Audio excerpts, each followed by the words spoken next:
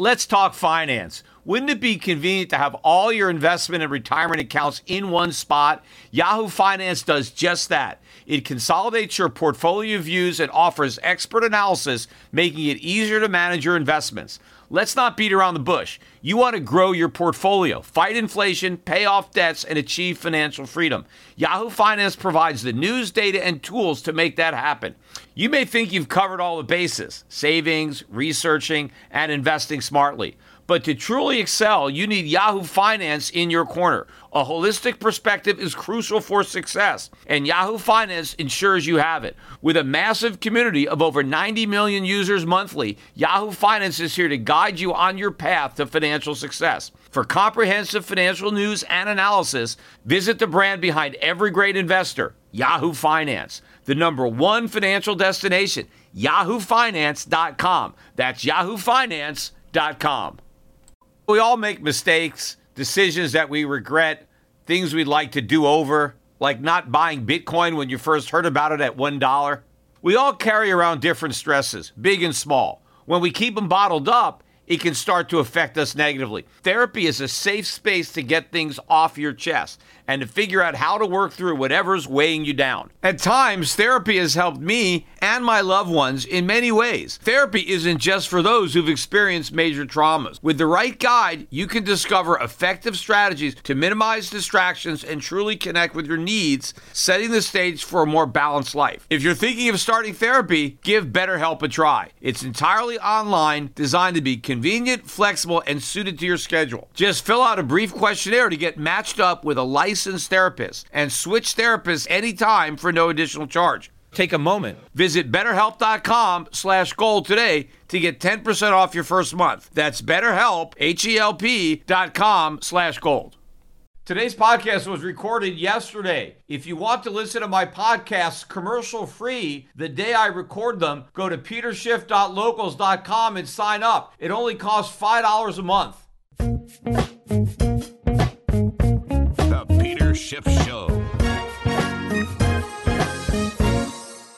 Today's podcast is sponsored by Shopify. Shopify is a platform designed for anyone to sell anywhere, giving small entrepreneurs the resources once reserved for just big business. For a free 14-day trial and full access to Shopify's entire suite of features, go to shopify.com/gold.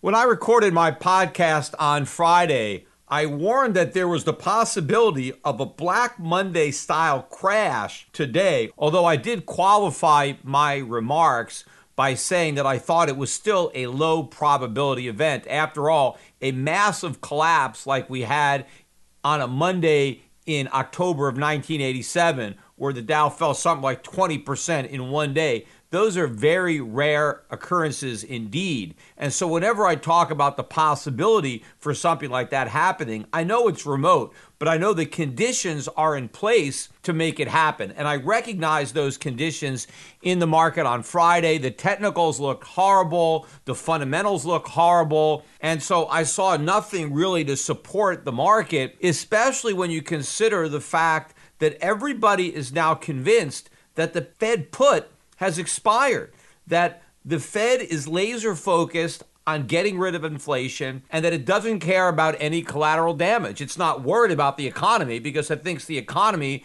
is super strong. We have a red hot labor market, and so it's impervious to any rate hikes. And Powell has said repeatedly, the Fed no longer cares about the stock market. It doesn't matter to the Fed what happens to the stock market. It's not going to stop hiking rates simply because the stock market is going down. It's going to focus on vanquishing the inflation threat, and the stock market be damned. And given that attitude, why isn't the stock market imploding even faster? Think about it, because for all these years, investors have operated with the protection of the put. It started with Greenspan. The Greenspan put, he originated the concept of whenever the markets are in trouble, the Fed is there to bail you out. And then that baton was passed along to Bernanke, and Bernanke passed it to Yellen. And for a while, Powell had that, but now all of a sudden, no, it's gone. We've thrown that put away. It's expired, worthless.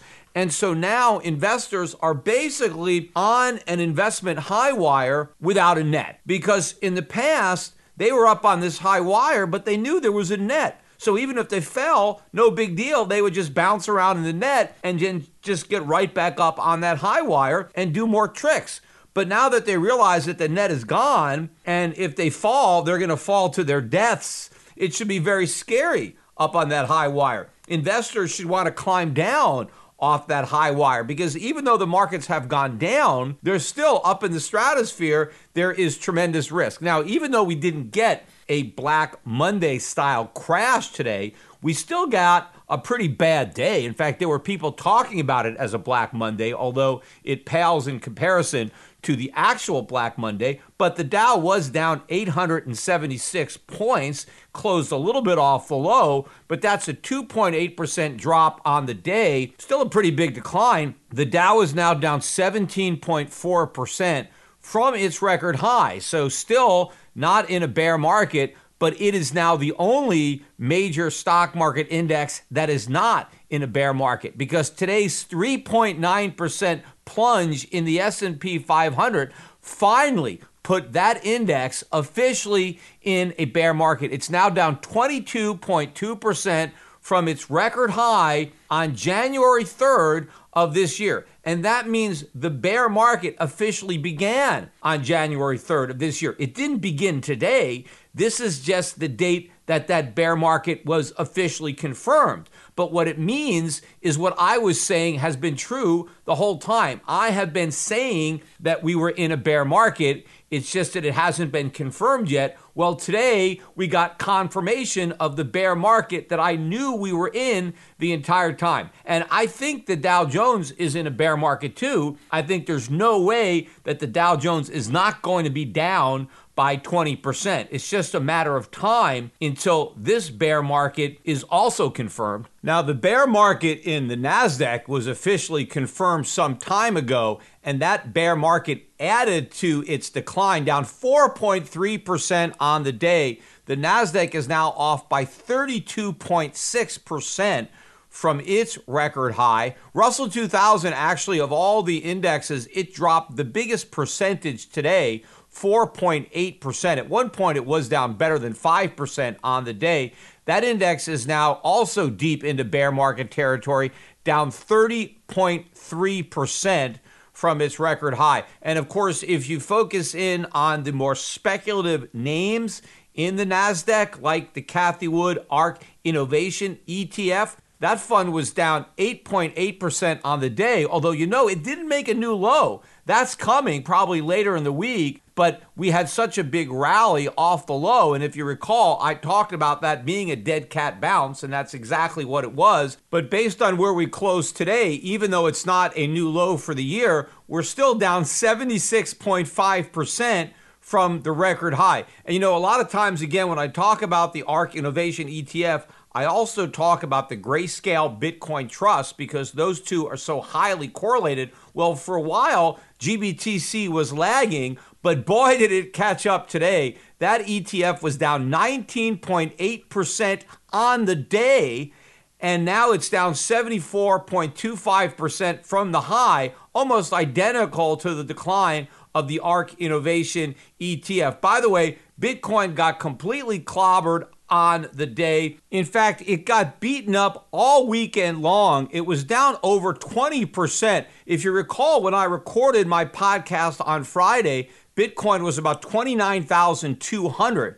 As I'm recording it this morning, it's 23,200, down 6,000 points basically over the weekend, 20 full percent. And when CNBC was representing how much Bitcoin was down in comparison to the stock market, it was just showing the 24-hour drop that basically didn't count the big drop on Saturday. In fact, I started tweeting about how weak Bitcoin looked early Saturday morning, warning about the potential for a crash. And in fact, on my last podcast that I recorded Friday, I thought that Bitcoin could in fact have its Black Monday over the weekend. And since it dropped 20%, I think that actually qualifies as a Black Monday, given that it's the similar type of decline that we saw in the stock market on Black Monday, 1987. So I'll claim credit for getting that call right. And in fact, Ether had an even worse weekend. It was down about 33% on the weekend, falling below 1,200. It was above 1,700 when I recorded the Friday podcast. But the point is, when CNBC was showing those graphics,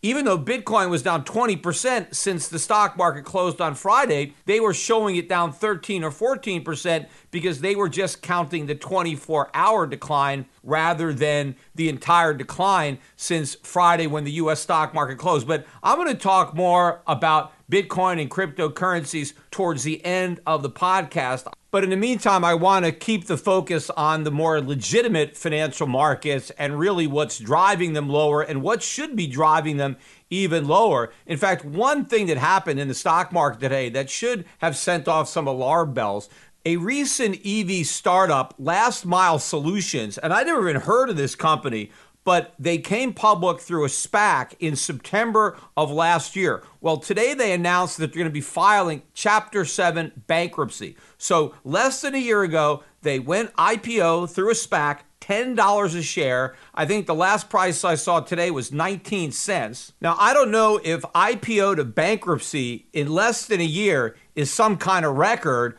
but this is not going to be the first IPO that's going to go bankrupt. Wall Street dressed up a lot of these pigs when interest rates are at zero and the public was screaming for any kind of IPO and people are going to buy anything with a symbol. Meme stocks rule the day. And so this is the beginning. They're going to fall like dominoes. And a lot of people should be worried about what this portends, not just for the stock market, but what about all the investors and what about all the employees? How many people are going to get laid off from companies that are going bankrupt? How many people are going to get laid off by companies that are trying to avoid bankruptcy? And the one way they can do that is by substantially reducing their headcount. Remember, everybody is relying on the strength of the labor market to keep us out of recession, including the Fed. Well, the labor market is going to implode. It's not going to be long before the pink slips start going in the mail. I mean, look at what's happening in the stock market. Look at what this is going to do to employment. I talked on the last podcast about the collapse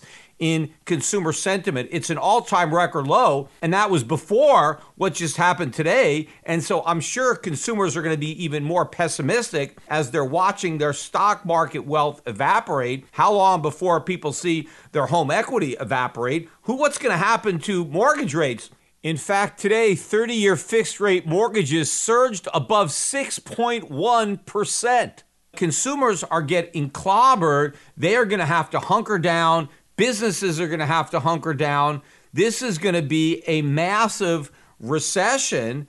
And given that, is the Fed really going to continue to fight inflation, even though it can't do it without causing a recession? In fact, I think they've already caused a recession. Just like I've been saying, we were in a bear market. We didn't officially get confirmation of that bear market until today. I think that we've been in a recession ever since the beginning of last quarter. We're just not going to get confirmation of that recession until we get the negative GDP number for the second quarter. But the question isn't, can the Fed fight inflation without causing a recession? Because they've already caused it and they've barely begun the fight. The question is, can they fight inflation without causing a depression, without causing a financial crisis, without causing the U.S. government to default on its treasury debt? And I think the answer to those questions are no, it can't, which is why it won't. But the markets still haven't been able to figure that out. To me, if investors played chess the way they invest, they would lose every game. Because for some reason, investors can't see beyond the move that's right in front of them. So their opponent makes a move, and that's it. They can't think about what their opponent may be thinking about 2 or 3 or 4 moves later, and they don't even plan their moves in advance. They just think about one move, how are they going to respond to the most recent move, and that's it. And if you play chess like that, well, you're going to lose every chess game. You got to try to anticipate what's going to happen next. Not only what you're going to do next, but what your opponent might do next, and all the various permutations based on what you might do and what your opponent might do. Obviously, the markets know the Fed is going to hike rates. They're saying that, but they're not seeing what comes next. what do those rate hikes do to the economy? And then how does that change the moves that the Fed makes? Because if investors could see the later moves that are coming, they would be buying gold, not selling it. They would be dumping the dollar, not buying it. But they did the opposite today. Gold actually dropped by better than $50 an ounce today, more than eradicating all of Friday's gain. We're now just below $1,820 an ounce. Although gold is still holding up pretty well on the year, we're only down about $10 on the year. And of course, that means that before today, the price of gold was actually positive on the year. Now, gold stocks, they're down, although if you look at the GDX, it was down 6.5% today, but it's only down about 5% on the year, which means before today it was positive, which is not that bad if you consider it in relation to, say, the NASDAQ, which is down almost 33%, or even the S&P down better than 22%. Now, the gold stocks didn't go up as much as either of those indexes recently, but they're not collapsing. Now, the junior gold stocks are weaker. They were down 8.1% on the day. They're now down 11.7% on the year. But again, not as bad as the small cap U.S. stocks. Russell 2000, again, down better than 30%. So they are holding up, but they're still going down because investors still don't get it. They still believe the Federal Reserve is going to be successful in its war against inflation. But in order for the Fed to actually be successful, the Fed is going to have to raise rates much more than the market believes, and it's going to do far more damage to the economy. It's going to cause, again, not a recession, but a depression. You're going to have a wave of stock market bankruptcies. You're going to have a wave of defaults. You're going to have a financial crisis much greater than anything in 2008, with no bailouts, no stimulus, and included in the defaults will be the U.S. Treasuries. The U.S. government will not be able to pay the interest on the national debt if the Federal Reserve actually raises interest rates sufficiently to bring inflation back down to 2%, which is what they're claiming they're going to do. And of course, they can't even succeed in that endeavor unless they get cooperation from the U.S. government in massively cutting government spending or massively raising middle-class taxes or some combination of both, which they're not going to get. The markets, again, are not playing chess. They're playing checkers. They have no idea what's going to happen. They're just staring at what's right in front of them without looking at what's coming next. And so that's what's creating this massive buying opportunity, I think, in these mining stocks and in the metals themselves, because when investors finally wake up to that reality and they're completely surprised by what happens, they're going to have to scramble to reposition. And that's why I'm already positioned properly.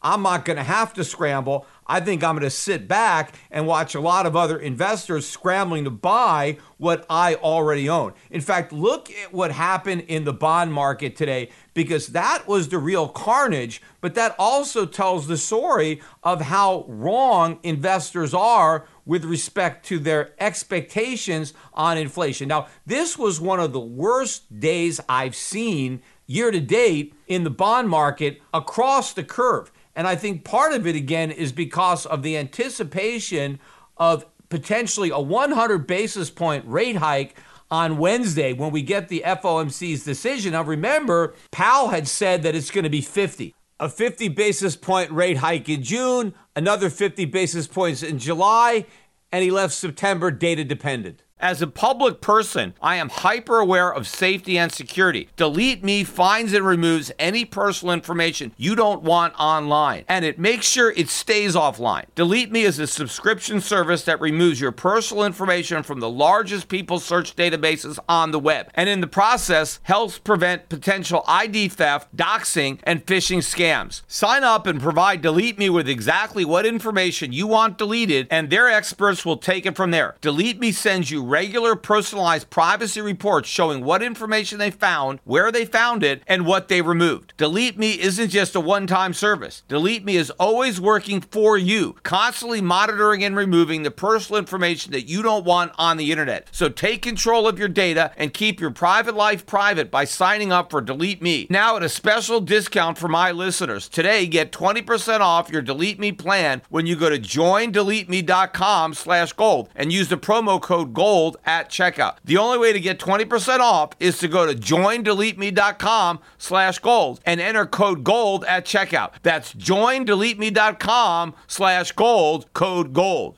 In my early days, I faced a pivotal moment in my career. Instead of following the herd into traditional finance, I charted my own course. Despite skepticism, I founded my investment firm driven by a belief in economic truth and fiscal responsibility. Through perseverance, I established myself as a leading voice in finance, proving that sometimes blazing your own path is the best way to succeed. To get what you want, sometimes you have to challenge the status quo and blaze your own trail. That's what Harry's did. Seeing people tricked by expensive razors, Harry's took a stand. Instead of pricey options, they offer high-quality razors at a fraction of the cost. That's why when it comes to grooming my face, I use Harry's. Harry's understands the value of quality without breaking the bank. Their razors provide a smooth shave every time, and their shaving gel leaves my skin feeling refreshed and moisturized. So don't settle for the status quo. Blaze your own trail with Harry's. Get started with a $13 trial set for just $3 at harrys.com/gold. That's harrys.com/gold for a $3 trial set. Traffic jams, tailgating, pileups. Ugh, the joys of driving. How could it get worse? The federal government wants to have a say in what you drive. That's right. The Biden administration's EPA is pushing mandates that would ban 2 out of every 3 vehicles on the road today. Don't let Washington become your backseat driver. Protect the freedom of driving your way. Visit EnergyCitizens.org. Paid for by the American Petroleum Institute. But now all of a sudden you got JP Morgan saying 75 won't even be enough. Some of the banks were thinking maybe we're going to do 75 on Wednesday. Now JP Morgan is saying they got to do 100 because now 75 won't be enough. Well, 100 is not enough either. I still think they might do 50 and indicate that maybe they'll do 75 or 100 at the next meeting because the Fed kind of likes to deliver on what it's promised, and it really hasn't promised more than 50 basis point hike. But I think the Fed is damned if it does and damned if it doesn't, because if the Fed raises by 50 basis points, the markets are going to say they're behind the curve. It's not enough. They're not fighting hard enough, which of course will be true. But if they raise interest rates by 75 or 100 basis points, they'll say, oh, the Fed is panicking. Oh my God, they're really afraid. They hiked more than they said. This must be a bigger problem than we thought. And the markets are still going to go down. But again, the reality is it doesn't even matter because they're still so far behind the curve. Even if they raise 100 basis points, they haven't raised enough, which is why they might not do that, because if the markets are going to go down anyway, well, then they might as well just do 50 basis points instead of 100. And again, what nobody seems to understand about inflation and Fed policy is that it works with a lag. And so even if the proposed rate hikes were enough to bring inflation back down to 2%, which they're not, but just assume for the sake of argument that they are enough, you're not going to actually see that for another year or two. So consumers are not going to get any relief from inflation as a result of these rate hikes for another year or two. In fact, we're going to get the producer price index tomorrow, and the expectation is for a monthly increase of 0.8. Now, maybe we'll get another hotter than expected number. The year-over-year increase in producer prices as of April was 11%, and the markets are looking for that number to hold up for May. But remember, that's still above the 8.6% rise that we have in consumer prices. And if producer prices continue to outstrip consumer prices, that means producers are going to have to raise prices even faster in the future to make up the difference. But all this talk about the Fed having to be even more aggressive in winning its fight against inflation, that sent bond prices tumbling across the curve, yields soaring to new highs for the cycle. The yield on a 2-year U.S. Treasury now at 3.35%. I think that's the highest since 2007 or something like that. I forget, but we haven't had yields on a 2-year this high in a long time. The yield on the 5-year, now the high point of the curve, still 3.48%, almost 3.5%. 10-year yields at 3.36, 30-year yields at 3.35. That means the yield curve is inverted again from the 10 to the 30. It's also inverted from the 5 to the 30, and it's completely flat from the 2 to the 30. That means if you buy a 2-year treasury, you get the exact same yield as you would get if you bought a 30-year treasury. Now, what idiot would buy a 30-year treasury if they can get the same yield buying a 2-year treasury? Why would you want to take 28 more years of inflation risk? Just buy the 2-year. You're not getting paid any more for taking all that risk. And that's because bond investors don't perceive that inflation is a risk over the long run. They perceive that it's a risk in the very short run, but they believe that the Federal Reserve is going to eradicate that risk. Now, that is completely impossible. I don't understand why the bond market investors can't see all those chess moves and figure out that the Fed cannot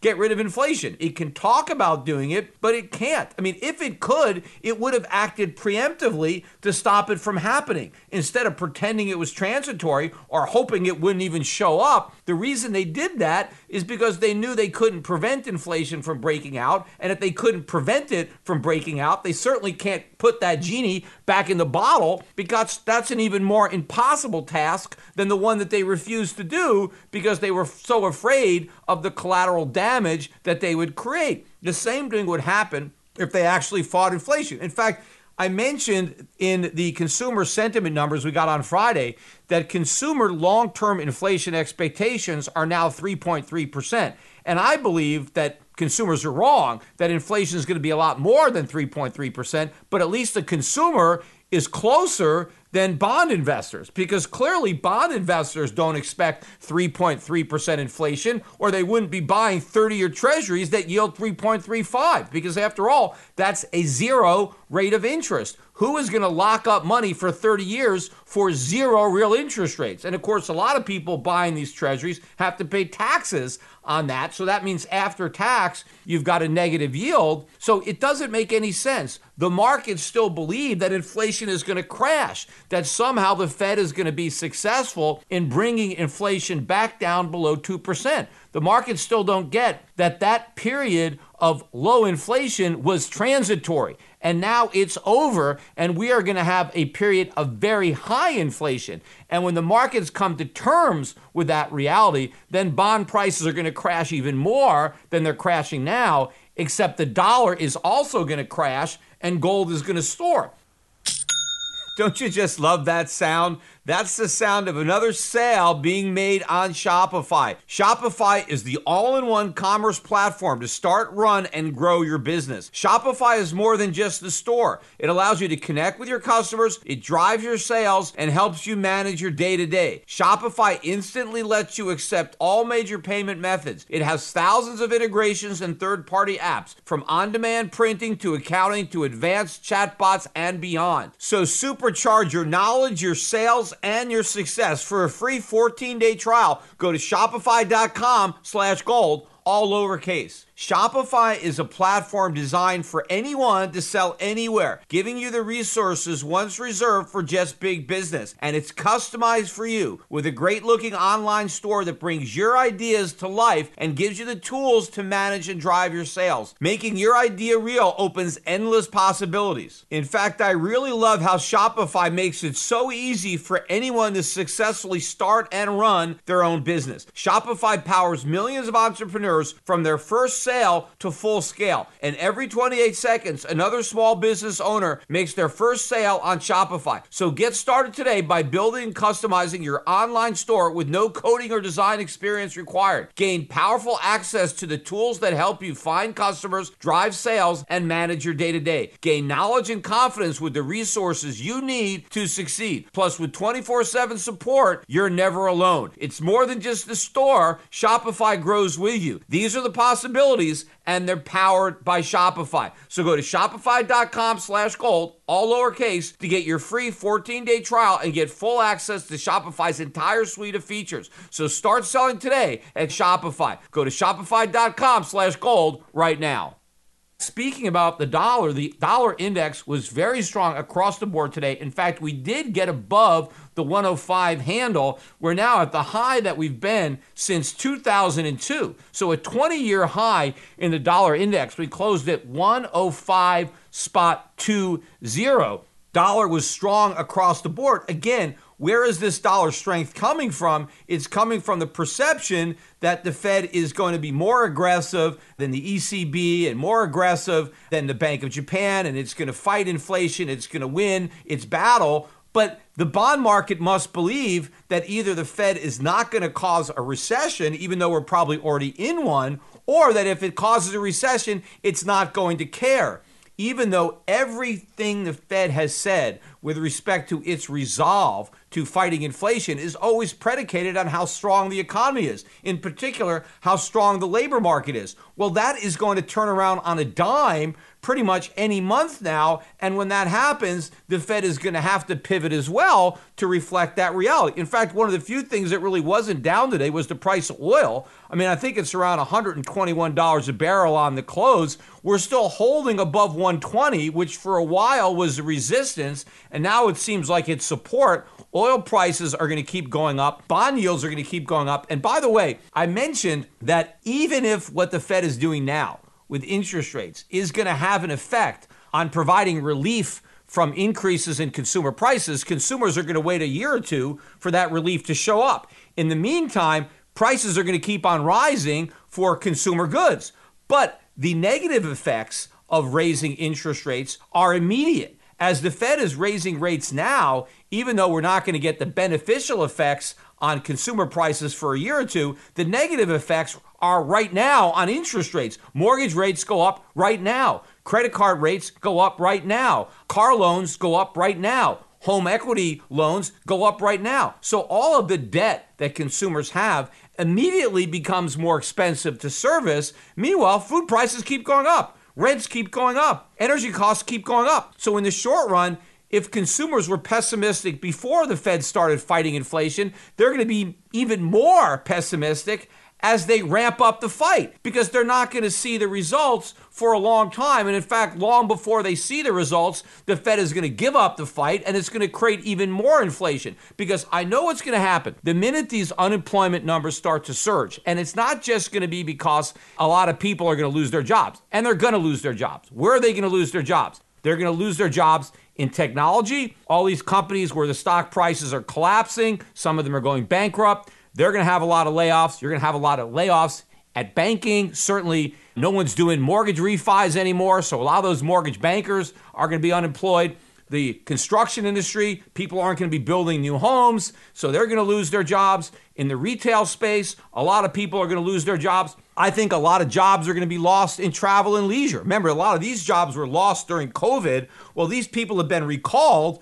They're going to get fired again for good, because now all these businesses are going to realize that they don't need these workers. Because yes, there's no COVID. People are allowed to travel if they want to. The problem is they can't afford to. The cost is now so high to travel, and they have so little money left over to afford those costs because they're spending so much money on food that they're going to cut back on their travel. So we're going to see layoffs in restaurants, layoffs in hotels, and all kinds of bankruptcies. But not only are people going to be losing their jobs, but a lot of people who don't have jobs now and who are not part of the labor force, they are going to enter the labor force. Why? Well, older people who retired during the pandemic, well, they're going to come out of retirement. Those are going to be very short retirements because they thought they had a lot of money in the stock market and the bond market. Well, that money is gone. The stock market has collapsed, but even the bond market has collapsed. If you look at an ETF, TLT, which is an ETF of bonds, it dropped 3% today. It's down 25% on the year. An ETF of U.S. Treasury bonds is down 25% year to date. And if you look at how much it's down from its 2020 high, it's down 36%. Now, I bet a lot of people who bought this fund were under the impression that they were taking limited risk to no risk. After all, they were buying U.S. Treasuries, right? How safe can you be? You know what the yield is? The dividend yield on this ETF? It's 2%. People bought this thing trying to get a safe 2% yield, and year to date, they're already down 25%. That's like 13 years of their yields. But the stocks are getting killed. Bonds are getting killed. These 60-40 portfolios are being decimated. And of course, a lot of people own all these tech stocks, so they're getting clobbered even more than the overall indexes. So people are losing wealth Meanwhile, their cost of living is way higher than they expected. Food costs, energy costs, their rent, whatever. So I think a lot of people that thought they had enough money to retire early now realize that they better go back to work. In fact, they may never have enough money to retire given how much money they've just lost in the bear market and how much the cost of living has gone up. So now all these people go back into the labor force and now they're officially unemployed looking for jobs. The same thing is going to happen with a lot of young people who thought they never had to get a job because they were genius meme stock and cryptocurrency traders. They were making all this profit trading. Who needs a 9-to-5 job? That's for squares. This is the new economy, right? What do my parents know? I found a new way to get rich. I don't need a real job. Who wants to wake up and punch a time clock and travel to a job? I mean, all I have to do is trade and I'm going to live off my profits. Well, that whole story has blown up. And now a lot of young people who have lost whatever profits they had, in fact, they probably lost whatever principal they started with. Look at Robinhood shares now again today down at another new low. I think the stock got to about $7. It was at 85 on the high. That's where a lot of these young people were trading on the Robinhood app, also Coinbase or some of these other crypto exchanges, but now they're blowing up. So now these people are going to be going to work. They're going to be entering the labor force. So just as people are getting fired, more people are going to be looking for work. And a lot of companies that thought they needed people are now going to realize that they don't need people. And a lot of these open positions are not going to be open anymore because the companies are going to realize that they misinterpreted demand and they don't really need the workers that they were trying to hire. So all those open positions are going to suddenly close. And now you're going to have this huge spike in unemployment. And what is the Federal Reserve going to immediately conclude from that? Oh, we don't have to worry about inflation. We don't have a wage price spiral anymore. We have all this unemployment. And that is going to reduce inflation. It's not, because when the Fed pivots because of recession and doesn't deliver the rate hikes that the market expects, then the dollar is going to tank. Then prices are going to rise even faster. And now we're going to have recession and high inflation simultaneously, except the Fed will no longer be able to operate under the false pretense that it's going to get rid of inflation because it's going to be trying to prop up an economy that's in recession, maybe on the verge of depression. And then the markets are going to have to come to terms with the reality that inflation is here to stay. It's going to be much, much higher than 2%. We're going to be in the highest inflationary period in U.S. history. And that's going to be even worse for the bond market than bond investors already understand.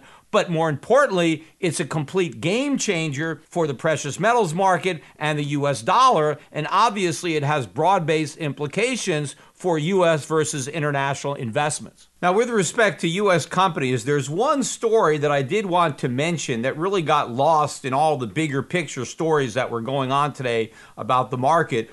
Google decided to settle a class action discrimination lawsuit that was filed by female employees, and they claimed that Google was discriminating against women, that Google was promoting less competent men over more competent women. And Google agreed to pay $118 million to settle this lawsuit. And the reason I think this is a significant story, it's not that it's a big deal for Google. Google's a big company, and they can afford to write a $118 million check to settle this lawsuit.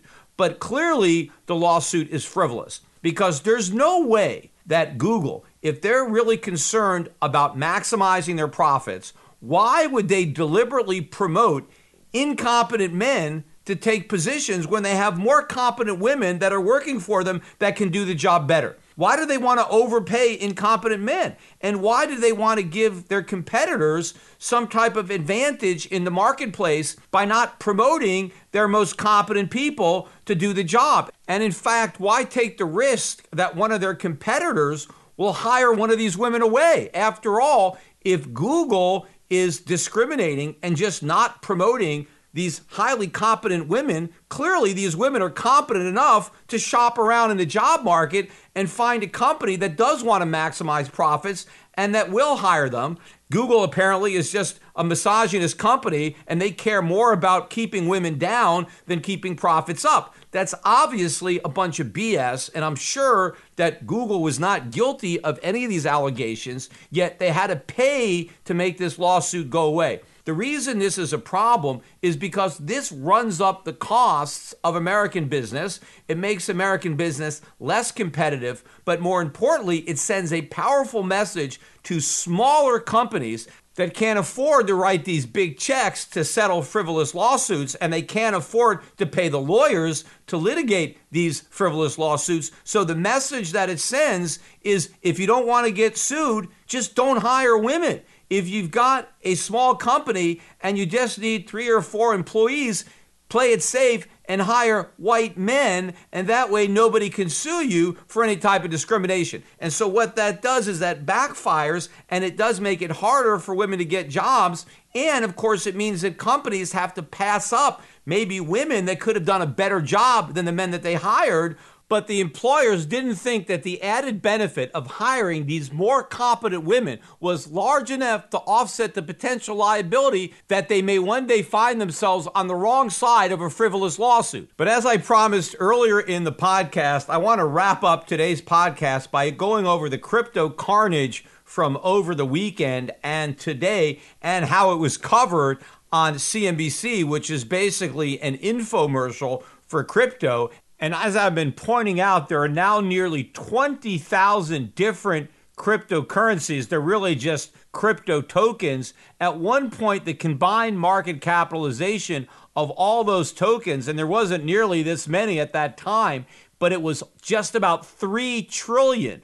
Well, we've now lost 2 trillion. We're about 970 billion. That's still a big value for a collection of worthless tokens, but we've lost 2 trillion in market cap. That's 2 trillion down, 1 trillion to go. And you know, it's that final trillion that's going to be the most painful. But despite this carnage, true to form, CNBC had the crypto pumpers out in full force. They kept trotting out one so-called independent expert after another to keep people from abandoning a sinking ship.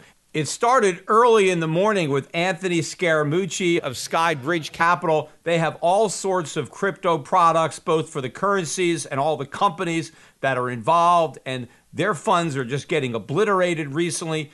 Anthony was reassuring people not to worry, that it was like the early days of the dot-com when you had a shakeout and a lot of the companies went bankrupt, but the cream rose to the top and you had companies like Amazon that did really well. The idea being that the cryptos that they own, whether it's Bitcoin or Ethereum, well, they're the future Amazons, and all you have to do is ride this out. In fact, he was recommending that investors keep on buying the dip, and a year from now, they're going to be rewarded. In fact, you had one expert after another, and again, they're experts because they work in the crypto industry, but because they work in the crypto industry, they are completely biased in favor of crypto. They didn't bring on anybody who was saying, hey, yep, it's a bubble, the air is coming out, you better sell now or you're just going to sell later at an even lower price. No, they didn't have anybody who was bearish on crypto, really. It was one crypto bull after another. In fact, they brought on this one guy, John Todaro. I hadn't heard of him, but he is in the crypto industry. And he was saying that he was impressed by how well Bitcoin was holding up. I mean, what is he talking about? How well it's holding up? When he said that, Bitcoin was down 67% in the last 7 months, and it was down 20% over the weekend. And somehow a 20% decline in one weekend constitutes holding up well. I mean, how is that possible, especially when you're marketing Bitcoin as a store of value? How can a store of value lose 20% of the value you're storing in one weekend? I mean, this is how low the bar has been lowered to holding up. Yes, I guess Bitcoin gained against other cryptos, which went down even more than Bitcoin. So yes, if you owned all the altcoins, you lost even more than you lost in Bitcoin. But there is no way that you can accurately describe Bitcoin as holding up well, considering how much value it's lost in such a short period of time.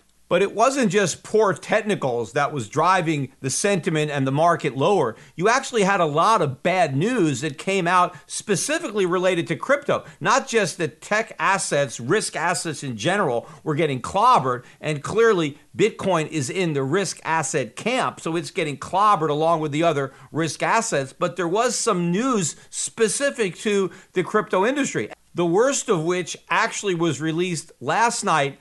A company called Celsius froze withdrawals of all cryptocurrencies stored by customers on its platform. Celsius is one of the largest crypto lenders. And in fact, the reason that so many customers, and I think they have about 2 million customers, and the reason they deposit their Bitcoin and other cryptos with Celsius is because they pay interest on your Bitcoin. And I think that interest is supposedly as high as 18%. So if you put 100 Bitcoin on their platform, over the course of the year, you'll end up with 118 Bitcoin, and that's a lot of money because normally you put Bitcoin in an account, you don't earn any interest. And of course, if you put dollars in an account or anything else, there's hardly any interest. Even after the Fed has raised interest rates are still very low. So these are very high interest rates. And so there were a lot of people that were attracted to this proposition. And now all of a sudden it's like a run on the bank, because what I think happened is a lot of customers started to get worried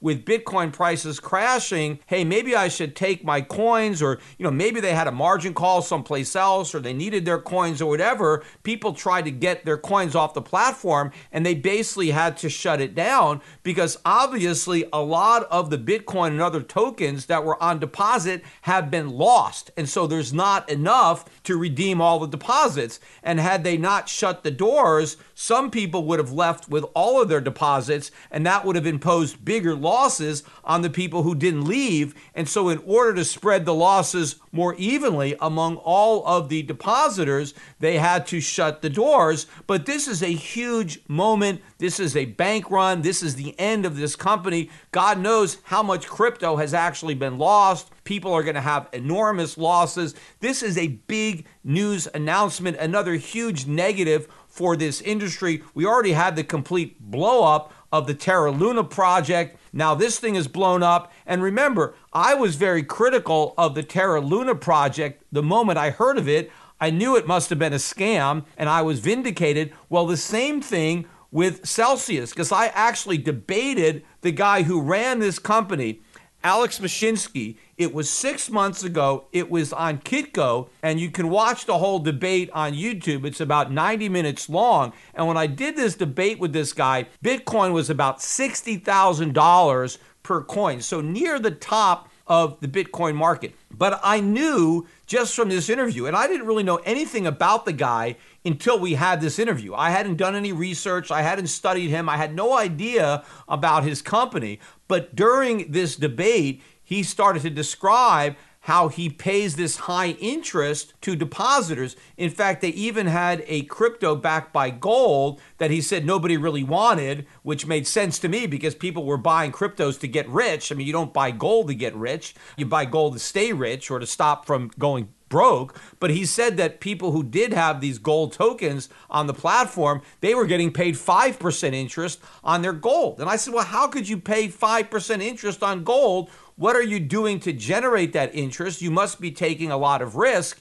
And Mashinsky responded to me by saying, no, we're not taking any risk. And I said, well, that's impossible. You have to take risk. It sounds to me like you're running some kind of a Ponzi scheme. It sounds to me like you're doing something that Madoff was doing. And obviously, I was right. Clearly, they were taking risks. Those risks have blown up. And in fact, I think if anybody lost money through this company, they could probably use that interview as evidence in a lawsuit, because here you have the head of the company lying to potential customers or actual customers who tuned in to watch this debate. About 150,000 people watched it. And if you look at all the negative comments about me that were posted, a lot of these people are obviously customers of Mashinsky's. They had accounts with his company, and they were told a flat out lie that the company was not taking any risk with their deposits? Well, of course they were taking risk. There is no such thing as a free lunch. There is no reward without risk. And that's exactly what happened. And now the people who are looking to get a return on their Bitcoin have lost their Bitcoin, and they're not going to get their Bitcoin returned. I mean, they may get a fraction of their Bitcoin returned. And of course, the Bitcoin, by the time they get their Bitcoin back, the market price of those Bitcoins will have probably dropped substantially from here, because this bear market is a long way from over. We're still going down a lot. Plus, another problem for Celsius customers is that they're likely just considered general unsecured creditors of the company. There is probably other debt that the company itself has, and those debtors may be able to attach those cryptocurrencies left on deposit as security for those debts, because after all, they were being used for the basis of loans, and so those assets were likely commingled with the assets of the company, and therefore they're fair game in a bankruptcy proceeding, which can also tie up these coins for years. Plus, in addition to depositing their Bitcoin or other cryptos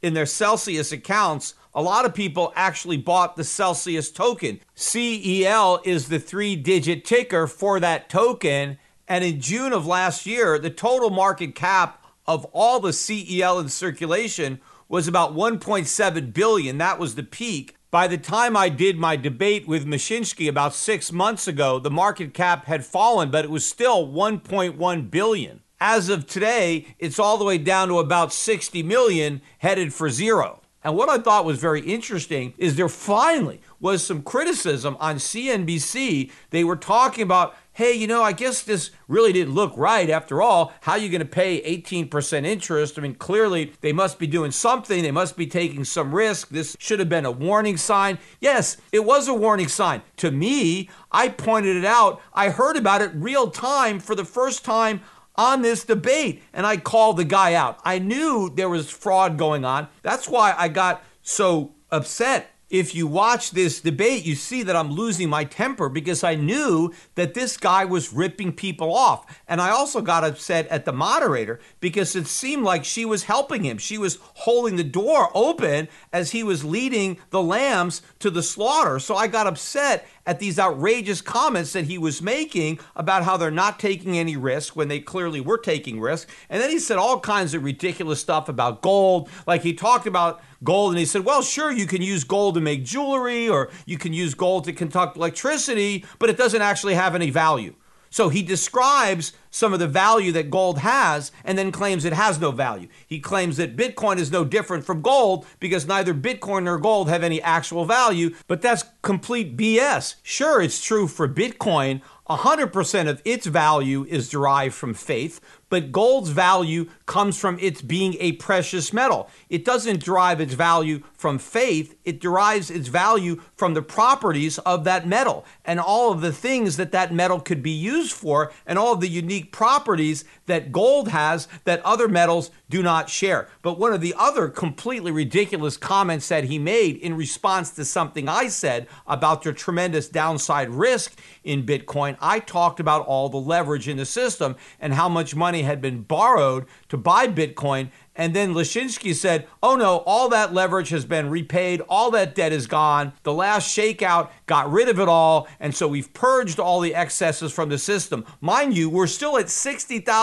Bitcoin. And this guy is telling everybody that you don't have to worry about leverage. You don't have to worry about margin calls because all the debt is gone. The debt isn't even close to being gone. And I don't even think we've triggered the margin calls yet. I think we're going to start to see the forced liquidation once Bitcoin breaks below 20,000. And in fact, I was watching Bitcoin fall all weekend, and it was the most orderly, slow motion crash I've ever seen in Bitcoin. Typically, what you have when Bitcoin is going down, you have these flash crashes where Bitcoin spikes down maybe $2,000, $3,000, $4,000, $5,000 in a single 5-minute bar, right? And then it comes back. That never happened. It was a slow and steady decline. No sign of capitulation. Nobody was like, just get me the hell out. I'm done with it. probably a lot of people were buying the dip the entire way down. And so that doesn't look like anyone got a margin call, anyone was forced to sell. So I think those forced liquidations are coming, but they're going to happen from a much lower level. And so once we are below 20,000, somewhere between 20 and 10 is where I think all the margin calls are going to be triggered. Maybe even MicroStrategy's margin call, Michael Saylor, is going to have to put up more money or more Bitcoin. We'll see if he has it. And I think that could drive a precipitous crash in Bitcoin well below 10,000, maybe even below 5,000. Now, that may create a short-term tradable bounce. Most likely we get some kind of rally up to between 15 and 20,000. I don't know, but that'll be another dead cat bounce. The market is going to continue to go down. And ultimately, even if we get a new bull market in other risk assets, because the Fed does capitulate, it pivots, it goes back to QE, it goes back to fighting recession and not inflation, we could get another bull market in stocks, but it won't include cryptocurrencies. But where the real bull market will be is in gold and silver and in foreign stocks, because even if the Federal Reserve manages to engineer a nominal bull market in U.S. stocks, in real terms, in terms of foreign currencies, in terms of inflation, in terms of gold and silver, even though nominal stock prices may be going up, real stock prices are going to continue to go down and crypto prices are going to collapse.